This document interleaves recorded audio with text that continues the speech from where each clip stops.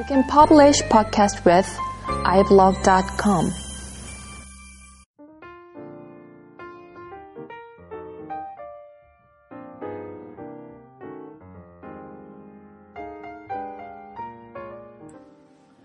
안녕하세요. 비하인드 다이제스트 89번째 시간입니다.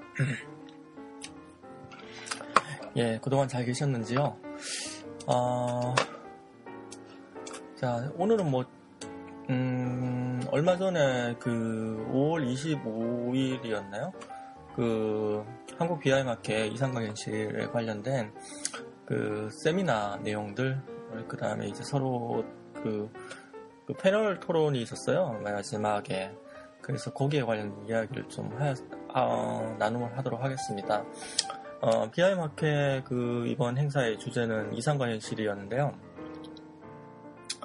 실제로 국내에서 BIM을 전개를 할 때 보면 기술적인 부분에 대해서 좀 화려함에 사람들이 일단 처음에 취한다고 해야 되나요? 취해서 이제 BIM이면 뭐든지 다 이제 되겠구나. BIM만 이제 기술만 익히면 취업도 잘 되겠다. 해외에 나가서 이제 여러 가지 경험도 할 수 있겠다. 해외는 다 BIM 또 요즘에 최근 많이 하고 있으니까 선진적인 어떤 프로젝트라든지 이런 것들 BIM 의무발주도 하니까 그런 것도 경험해 볼 수 있겠네. 이런 식의 어떤 생각을 하면서 이제 빠져들게 되어 있죠. BIM은 3차원으로 돌아가고 정보 모델링 되면서 이제 아주 이제 좀 첨단을 달리는 듯한 마치 SF 영화에서 나오는 어떤 한 장면처럼 보이는 그런 어떤 건축 3차원 어떤 모형이라든지 거기에 이제 정보가 이제 태워져 있어서 시뮬레이션이 되는 그런 어떤 모습을 보면 반하지 않을 수가 없죠.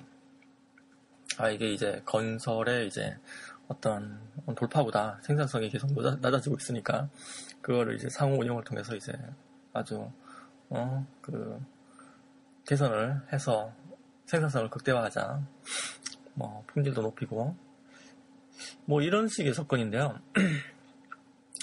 이게 이제 해외 선진국 쪽, 특히 이제 영국이라든지 미국이라든지 이웃 좀 거리가 떨어져 있지만 싱가포르 같은 이제 그런 국가들 에서는 상당히 또 잘하고 있는 것처럼 또 보이죠. 근데 이런 어떤 이상적인 내용들, 국내에서 보면 이런 게 이제 실제로 BIM 쪽을 현업을 하다 보면 이게 이상적인 어떤 내용이지 않을까라는 걱정이 들기 시작합니다. 일을 하면 할수록. 그리고 나서 이제 이게 나중에 하면 할수록 무슨 노가다 같은 그런 느낌 있잖아요. 이게 실제로 생산성 향상에 쓰인다라기보다는 좋은 그림을 만들어내는 데 쓰이고 그냥 애니메이션 효과 이런 식으로 이제 끝나버리는, 그냥 윗분들이 이제 그냥 좋다라고 하면 이제 그걸로 이제 ROI가 이제 평가되어 버리는 그런 식으로 이제 현실이 다가오면 이게 과연 우리나라에서 이제 적용이 되는 건지, 과연 이게 우리나라에서 이제 어떤 문제가 있어서 이런 식으로밖에 활용이 안 되는지, 이런 거에 대해 궁금증이 계속 뭉게 들기 시작합니다. 거기에 대한 얘기입니다. 그러니까 이제 BIM 학회에서 이제 이번에 했던 내용은 이상과 현실이죠. 그래서 현실적인 부분에 대해서는 실제로 아직까지 국내에서 BIM을 뒷받침할 만한 어떤 제도가 없죠. 그리고 문화도 없고. 제도가 없다라는 거는 그냥 단적인 예로 국내에서 이제 BIM을 전개하려면 IPD가 돼야 된다. 인티그레이션 프로젝트 딜리버리가 돼야 된다. 이런 얘기를 하잖아요. 그러니까 이런 어떤 통합 발주 같은 경우에는 설계하고 시공이 같이 가야 된다든지, 아니면은 이해 당사자들이 각각 이제 각 프로세스 단계별로 진행을 해서 각각 이제 하던 내용을 좀 유즈 케이스 기반으로 통합적으로 이제 접근을 해야 된다. 그래서 미리 정보를 모델링하고 태우고 해야 된다. 이런 것에 이제 포커싱을 맞춰져 있는데요. 그렇게 하려면은 우리나라처럼 이제 이렇게 설계하고 시공이 분리되어 있는 이런 어떤 제도적인 한계에서는 못하는 거죠. 실제로 BIM을 뭐 효과 있게 하려고 하면 상당히 많은 한계가 있는 거죠. 뭐 많이 해봤자 이제 간섭 체크를 한다든지 아니면 동대문 플라자처럼 이제 프리패브리케이션을 위한 그 패널에 대한 기하학적 형상을 이제 뽑아낸다든지 뭐 이런 어떤 국부적인 것들, 뭐 이것도 안 되면 이제 4D, 5D 그냥 그림으로 한번 보여준다든지 뭐 이런 내용들. 뭐 그러니까 이런 식의 어떤 그 아주 VRM의 여러 가지 기술 중 일부의 기술만 사용할 수밖에 없는 이런 한계가 있을 수밖에 없습니다. 근데 이제 막상 IPD를 이제 도입을 하려고 하면 이게 국내의 어떤 발주 체계부터 시작해서 대가 체계 이런 거 다 건드려야 된단 말이죠. 이 부분들은 실제로 이제 예전에 이제 뭐 여러 가지 문제가 있어서 고치려고 하다가 이제 안 되고 했던 부분들이거든요. 특히 국내의 어떤 그 제도적인 어떤 부분들을 실행하고 이제 그 전개를 해야 되는 분들, 뭐 공무원 분들이라든지 이런 분들 같은 경우에 각각의 이제 그 부서에서 이제 그 뭐 어떤 사일로처럼 이렇게 고여서 거기에 대해서만 이제 예산이 실행되고 편성돼야 하는 뭐 이런 어떤 식으로 돌아가다 보니까 뭐 IPD 제도 이제 도입하려면 이제 이분들 다 설득을 해야 되거든요. 쉬운 일이 아니죠. 이제. 그리고 뭐 대가 체계가 바뀐다는 것도 상당히 민감한 거고요. 그래서 어떠한 전문가 분들은 이쪽 분야에서 많이 이제 연구를 하신 분 같은 경우에는 IPD 같은 발주제도는 10년이 지나더라도 아마 이게 도입되기 어려울 수 있다. 한국적인 상황에서는 그런 얘기를 하십니다. 또 다른 거는 이제 문화적인 측면인데요. 예전에 이제 경영공학에서 이제 밸런스 스코어 카드라는 게 상당히 유행을 했었거든요. BSC라고.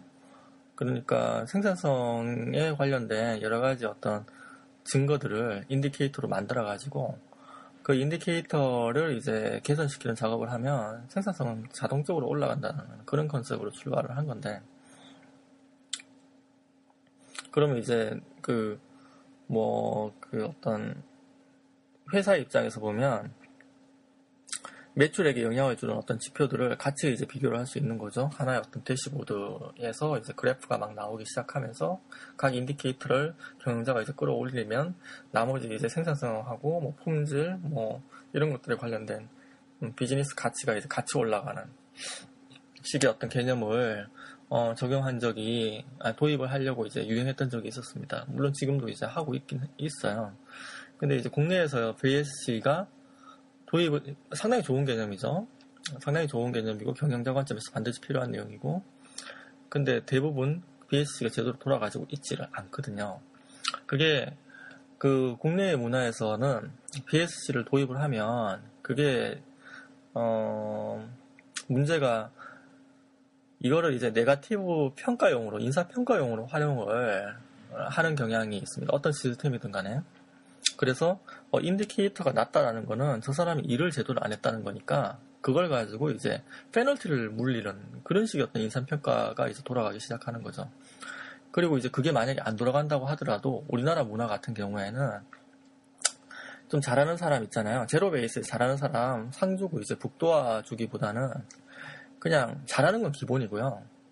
거기에서 떨어지면 오히려 이제 그걸 이제 막 닥달을 하고 막 푸시하고 막 페널티 매기고 뭐 이런 어떤 전례들이 많았기 때문에 사람들이 이제 시스템을 안 믿는 거죠. 그냥 좋은 시스템이 도입된다고 하더라도 그 시스템의 의도가 무엇이지, 목적이 무엇이지, 막 이렇게 자꾸 의심을 하기 시작해요. 그래서 좋은 툴이라든지 좋은 시스템을 주어준다고 하더라도 아무리 의도가 좋은 사람들이 거기에 잘못된 정보를 입력을 하고요. 자기한테 이제 본인한테 이제 상처가 되지 않게끔 행동을 합니다. 그 범위 안에서만 시스템을 이제 운영을 하고 접근하고, 만약에 그게 문제가 될 것 같으면 시스템을 자꾸 변형을 하려고 노력을 하죠. 이게 이제 문화적인 부분이라고 볼 수 있습니다. 일단은 현장에서 이제 정보가 제대로 올라오지 않으면 시스템에 아무리 이제 뭐 좋은 의도로 설계가 됐다라고 하더라도 아무런 의미가 없죠. 이게. 이런 어떤 두 가지 팩터에서 그 국내에서는 이제 안 되고 있는 거죠. 이 안에 이제 들어가면 좀 더 이제 깊게 들어가면 이 여러 가지 장애 요소들이 더 나올 거거든요. 근데 또 다른 문제는 우리나라의 어떤 이런 여러 가지 제도라든지 뭐 이런 어떤 문제들이 깊게 들어갈수록 서로 얽혀가지고 꼬여 있어서요. 마치 스파게티처럼 풀기 어려운 또 문제가 있습니다.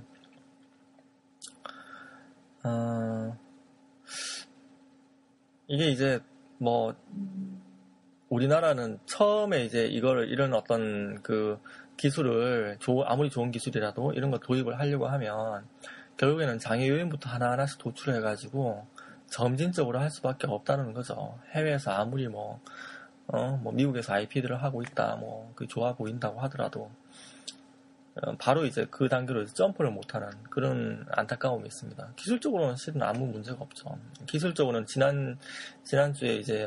지난번에 이제 말씀을 드렸듯이 이미 기술은 많이 개발이 되어 있습니다. PLM 쪽에서도 이제 이미 많이 개발이 되어 있고 앞서가고 있는 부분이 많고 해서 그거를 우리 쪽에 건설 쪽에 잘 얼라이먼트만 해놓으면 다 쓸 수 있는 기술이거든요. 다만 이제 제도라든지 문화적인 측면에서 이제 우리나라의 어떤 성숙도 수준이 문제가 있는 거죠. 네, 그런 관점에서 여러 가지 이제 세미나부터 시작해서 그 발표 나눔이 있었고요. 이 관련해가지고 이 BIM을 바라보러 스테이크 홀더 분들이 이제 나와서 이제 나눔을 하는 마지막 시간이 있었습니다. 그 부분을 한번 잠깐 들어보도록 할까요? 가서 이제 어떤 발주자분한테요. 장애 요소가 무엇이냐, 이거 실제로 이제 이런 거를, 시공하시는 분한테 실제로 이제 BIM을 수행할 때 장애 요인이 무엇인지 한번 여쭤봤었거든요. 그 부분 한번 좀 잠깐 들어보시죠. 네, 제가 이제 질문 드리고자 하는 내용은 대림 산업에서 BIM을 할 때, 어떤 인풋 때 아웃풋에 대비해 ROI를 실제로 하나의 어떤 인디케이터라도 꾸준히 측정을 하고 있는지, 거기에 대해서 일단 알고 싶고요.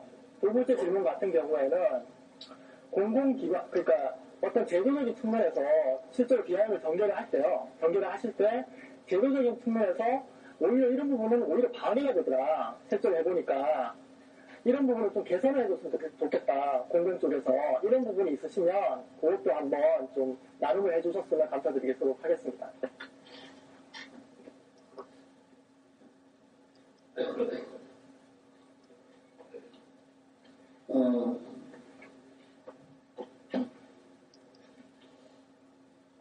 ROI 부분은 제가 체크를 좀 하려고 지난번에 한번 찾아오셨고 그걸 베이스로 해서 저희도 한번 만들어 보려고 용역도 별도 한번 냈었어요. 아까 말씀드렸죠. 자꾸 저희 사장님 자꾸 언급할 것 같아요. 이제 저는 빔을 담당하는 사람으로서 꼭 해야 되는 프로젝트 말고도 빔을 써보고 싶다는 욕심이 되게 많았고 그것을 윗분들을 설득하기 위해서는 정량적으로도 혹은 알바라는 증명을 꼭 해보고 싶었습니다.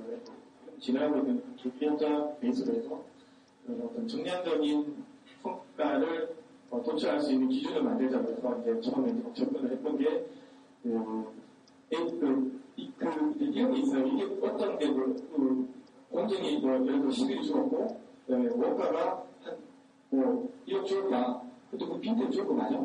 이렇게 질문하기 시작하면 아무것도 없으니까 일단 그게 빈대는 되든 안 되든 이미 조금이라도 가능한 모든 액티비티 주간 단위로 일어나는 회의라든지 주간 단위로 일어나는 립을 이용해서 검토하는 거라든지 모든 것에 이것 때문에 추진 금액 이것 때문에 재시발 안 하게 된 이유 그다음 이것 때문에 작업 기간 얼마나 줄었어 이런 것들을 좀 수립을 해달라고 저희가 양식을 만들고 그 양식을 굉장히 줬어요.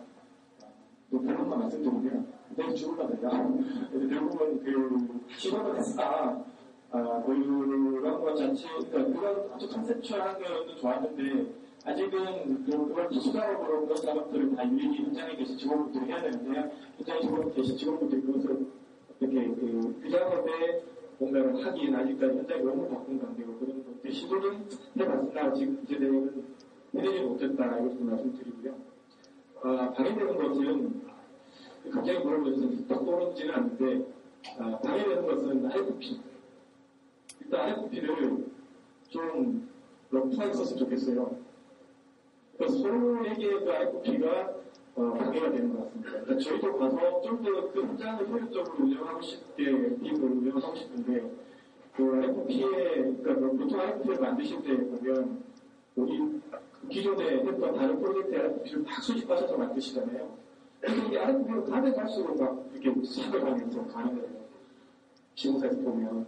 그래서 사실 IFP를 아까 말씀드린 대로 어느 정도 목적과 명확하게 적어보면 사실 그 밑단에서 공적인 부분들은 발주처와 시공사가 협의를 하면서 조절 방향으로 나갈 수가 있음에도 불구하고 그게 적혀있는 IFP의 한 부분 때문에 정말 힘들. 그리고 가서 감독관이랑 얘기를 해보면 감독관은 홍보에 적혀있기 때문에 나중에 내가 발주 주소도 해야 돼. 이런 말입니다. 그래서 좀 당연히 감독관으로 들여서 더 좋게 할 수 있는 거에 방해되는 부분이 IFP 같아요. 그래서 IFP를 좀 러프하게 쓰고 목적과 명확하게 하고 나중에 그 좀 탄력적이고 유연성 있게 시공사랑 발주처와 같이 조절 방향으로 할 수 있는 그런 것들을 찾아낼 수 있게 했으면 좋겠다.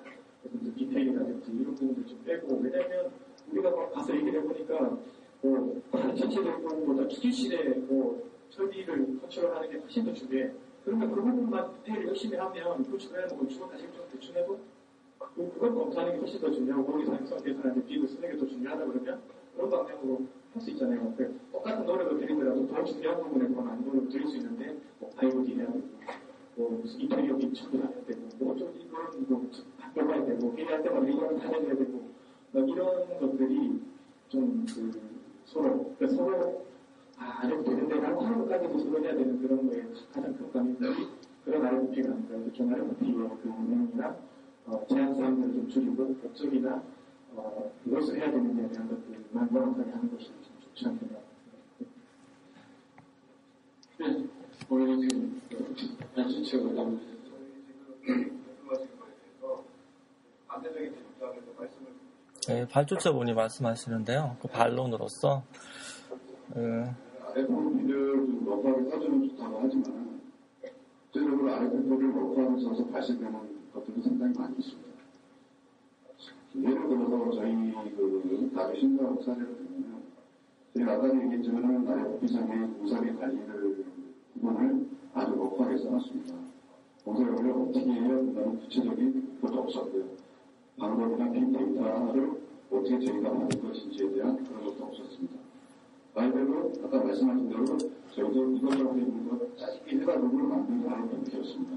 근데 그렇게 하다 보면 실제 사업을 수행하면서 예를 들어서 저희가 파이브까지 봐야 되는데 거기에 필요한 프로그램이 지금 설계 단계에서 한 두세 가지 그 다음에 나중에 파이브까지 보여놨는데 인구까지 총 한 10가지 정도의 프로그램이 들어가거든요. 그걸 몰랐습니다. 몰랐습니다.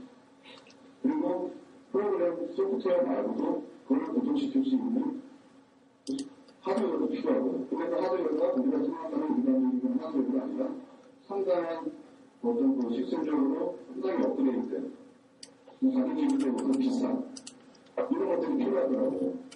그런 것들에 대해서 IFP 구체적으로 무엇을 안 하다 보니까 나중에 시공사는 저희가 발전시켰습니다. 시공사는 소프트웨어를 최소한으로 줄이려고 하드웨어를 최소한 줄이려고 우리는 최소한 우리 발주처에 관리하려고 하면 정보 이동이 있어야 된다. 하드웨어 같은 경우. 시공사에서는 한 대만 있으면 한 대만 하자. 그런 거 같은 원칙이 있냐. 그런 얘기로 인해가지고 사실은 소프트웨어와 하드웨어 때문에도 상당한 갈등이 빚어지게 되었습니다. 그래서 이거는 한치의 얘기지만은 러프하게 할 수 있는 부분을 러프하게 해야 되지만 실제적으로 앞으로 정말 상황에 대해서 이게 고민해서 예측을 해서 구체적으로 나중에 아기세상이 생길 수 있는 부분에서는 구체적으로 연습을 해줘야 된다는 그런 생각을 좀 말씀을 드리고 싶습니다. 이상입니다. 예, 굉장히 이제 서로 왔다 갔다 하는 상황이 발생합니다. 이번에 누구한테 지금 거기에 대해서 또 김장만 차장님 정말 죄송합니다. 예. 저는 답이라고 할 수는 없지만 의견을 하나 드리면은 사실 지금은 조금 제도가 김정은 사장님 정말 죄송합니다. 저는 답이라고 할 수는 없지만 의견을 하나 드리면은 사실 지금은 조금 제도가 바뀌긴 했지만 예전에 어떤 게 있었냐면 이제 신재생 에너지의 사용을 극대화하기 위해서 공사비의 역수를 계속 반론이 되고 있죠. 보면 그러면 사실 어차피 지금 이 어려운 게다 돈 때문에 그렇습니다. 돈 주고 게임 하라 그러면 당연히 지금 좋은 게 당연하기 때문에 당연히 하거든요. 근데 과연 그러면 여기서 어떤 부분을 어디까지 기능할 거고 어디는 필요 없다. 그러면 그 부지 안에서 선택을 하면 되죠.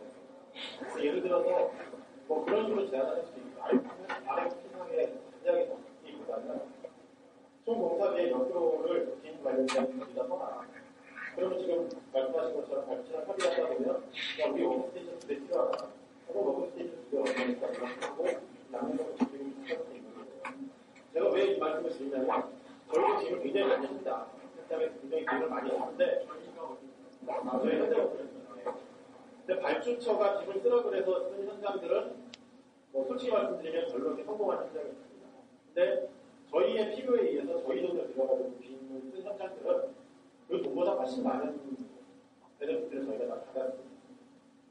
그래서 사실은 이게 그러니까 발주처가 굉장히 잘 아시는 분이 기내에 대한 전문가분이 굉장히 디테일하게 연구를 하시고 그걸 RFP로 쓰시면 괜찮은데 사실은 그거는 뭐 저희도 마찬가지로 전문가가 아니고 하다 보면 이렇게 생기는 것들이거든요. 그래서 아예 그런 게 걱정이 되신다 그러면 예산을 처음에 짜실 때 총 공사비의 몇 프로를 기행 관련된 것을 갖다 하라 하면 그 옆으로 언제 쓸 것이면 발주처와 시공사를 협의를 해서 정말 도움이 되고 좋은 쪽으로 쓸 수 있어요. 그냥 말씀하신 몇 프로까지 저는 그게 궁금합니다. 사실은 공사분의 코스로 1% 차이가 엄청나게 크고 그리고 그 예산을 또 따내는 데 있어서 저희 그 예산 관련 받으면서 어떤 합의 결정을 해야 되는 당연히 많이 들어가죠. 사실 신재생 에너지 예전에 5% 쓰라고 지금은 이제 좋겠지만 그러면 신재생 에너지 5% 쓰면 그거 회수할 수 있는 게 아마 3년간 쓰셔야 되는 거예요. 그러니까 사실은 불가능한 일이잖아요. 근데 공공기관에서 신재생 에너지 쓰는 걸 갖다가 권장하기 위해서 소송을 하신 거거든요. 그러니까 뭐 이런 식의 어떤 이야기들이 계속 왔다 갔다 했었는데요. 그 입장차가 느껴지시죠? 지금 발주처하고 그다음에 시공업체하고요. 뭐 엔지니어 하시는 분들 여기 계셨으면 아마 당연히 또 다른 시각에서 또 얘기를 하셨을 것 같고요. 그러니까 뭐 어찌됐든 지금 뭐 RFP 하나로 지금 계속 이렇게 얘기를 하셨는데요. 쉽지가 않은 문제입니다. 지금 뭐 이렇게 좀 핑퐁처럼 이제 왔다 갔다 하는 내용들이 실은 이제 그 본인이 있는 그런 어떤 그 조직 부서에서는 당연히 그런 문화로 흘러가고 있는 거예요, 그냥. RFP 낼 때 최소한 예산을 절감하는 방향으로. 뭐 나중에 이제 어떤 부가적인 어떤 돈 안 쓰게끔 그런 식으로 이제 RFP가 정확하게 이제 뭐 아주 최대한의 제약 요소로 이제 나가야 하는 그런 어떤 문화적인 어떤 그리고 이제 이게 이제 문화가 굳어지면 어차피 제도가 되니까요. 발주할 때 이제 제도적으로 이제 그런 식으로 적용이 되는 거죠. 시공업체 입장에서 보면 뭐 불필요한 RFP 있잖아요. 45D 그거 사용도 안 하는 것 같은데 무조건 내라고 하네. 뭐 이런 식이죠. 그거 뭐 시공하시는 분들 모여가지고 얘기하는 것도 아닌데 그걸 뭐 계속 모델링 하라고 하네. 뭐 그 설계하시는 분들은 이제 그런 식으로 이제 얘기를 또 하는 거고 돈도 안 주면서 말이야. 예를 들면, 그러니까 이게 지금 장애 요소라고 이제 드러난 게 딱 이런 것들인데요. 이거 좀 더 이제 한꺼풀 더 들어가면요. 그럼 이런 장애 요소가 왜 나오지? 이러면서 이제 또 한꺼풀 더 파고 들어가면 더 골치 아픈 것들이 막 나오기 시작하거든요. 우리나라 현실에서는. 이런 모습들을 이제 계속 보면 우리나라는 이제 거대한 이제 쌀로 갔다 이런 느낌이 듭니다. 이게 곡물창고요. 각각 이제 곡물창고에서 각각 소화하고 각각 그걸 실행하는 조직이 각각 따로 있는 거예요. 서로 어떤 그 곡물창고의 어떤 운영 비용을 줄인다고 하더라도 다른 곡물창고에는 영향을 안 줍니다. 아무런 관계가 없어요. 먹고 사는데 아무런 관계가. 근데 전체적으로 이제 곡물창고의 어떤 그 최적 그 운영 방식을 찾으려면 그걸 다 통합을 해야 되잖아요. 서로 정보를 교환하고 통합하고. 그러면 그 중에는 불필요한 어떤 그 곡물창고가 있어요. 없앨 수도 있어요, 그냥. 근데 이제 그 곡물창고를 운영하는 각각의 어떤 기관들 입장에서 보면 원하지 않죠. 그냥 이대로 사는 게 좋겠죠, 당연히. 이게 아주 공고히 굳어져 있는 것 같아요, 국내에서는. 그래서 올해부터 이제 BIM 정책, 제도, 문화 이런 얘기들이 상당히 많이 나오고 있거든요. 그 R&D도 마찬가지로 이제 그런 식의 그 컨셉의 R&D들이 나오고 있고요. 근데 아마 상당히 이제 장기적으로 바라봐야 될 것 같고, 그 다음에 우리나라 이런 어떤 성숙도 부분들을 이제 평가를 하고 나서 이제 진행을 해야지, 그냥 진행하면 문제가 부작용이 많을 거라는 생각도 듭니다. 우리나라 사람들이 이제 상당히 머리가 좋잖아요. 기술적으로는 금방금방 다들 따라가고, 해외 이제 싱가포르 쪽에 이제 진출해 있는 국내 BIM 컨설팅 업체라든지, 아니면 이제 시공업체라든지, BIM 사용하는 업체들이라든지, 이런 데서 이제 BIM 활용하고 있는 기술들 보면, 금방금방 이제 다 이제, 그 선진 기술을 따라가는 게 아니고, 그 이상으로 이제, 기술을 적용하고, 또 열심히 하죠. 상당히 열심히 하고. 그래서, 근성이 있는 민족인데, 이런 문제들 때문에 참, 기술을 효과를 못 보고 있다는 게 국내에서 참 안타까운 부분인 것 같습니다. 예, 오늘은 이 정도까지 하도록 하고요. 다음에 좀 더 다른 이야기로 찾아뵙도록 하겠습니다. 감사합니다.